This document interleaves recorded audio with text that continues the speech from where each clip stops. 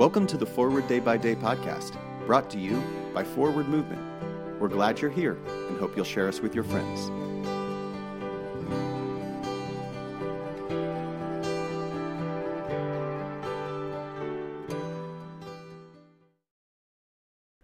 Today is Wednesday, April 28th, 2021. Today's reading is from Luke 6, verse 27.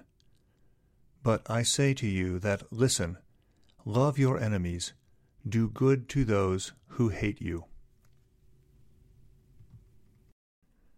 Jesus could not possibly be more clear on this point. As Christians, our task is to love our enemies. We are even to do good to those who hate us. It's outrageous and seemingly impossible, and yet it is our calling. To love our enemies is so utterly countercultural that we can be confident no talking head on a news program will ever encourage the behavior.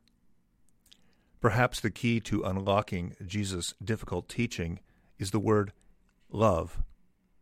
As Dr. Martin Luther King Jr. said in 1957, Jesus does not say, like your enemy. Like is a sentimental something, an affectionate something. Christian love is work. It is an attitude. If we do as Jesus says, we will yearn for the flourishing of our enemies, those who hate us and those who wish us harm. That might mean caring for them, and it certainly means praying for them. It's not easy, but it is the way of Christ. I don't always get this right, but when I do, it is a blessing for me and, well, for my enemies. Pray for the Diocese of Brecon in Scotland. And today's moving forward. Pray for an enemy today. Then pray for yourself that you have the strength and faith to truly mean it. I'm Scott Gunn, author of this month's Forward Day by Day Meditations. A morning resolve. Let us pray.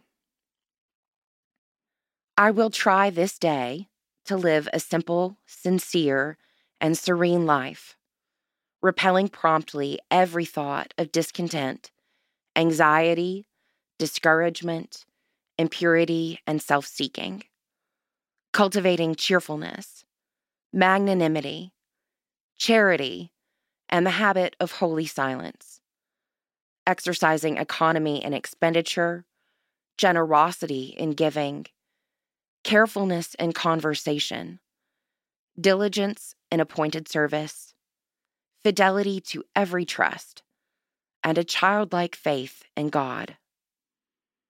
In particular, I will try to be faithful in those habits of prayer, work, study, physical exercise, eating, and sleep, which I believe the Holy Spirit has shown me to be right.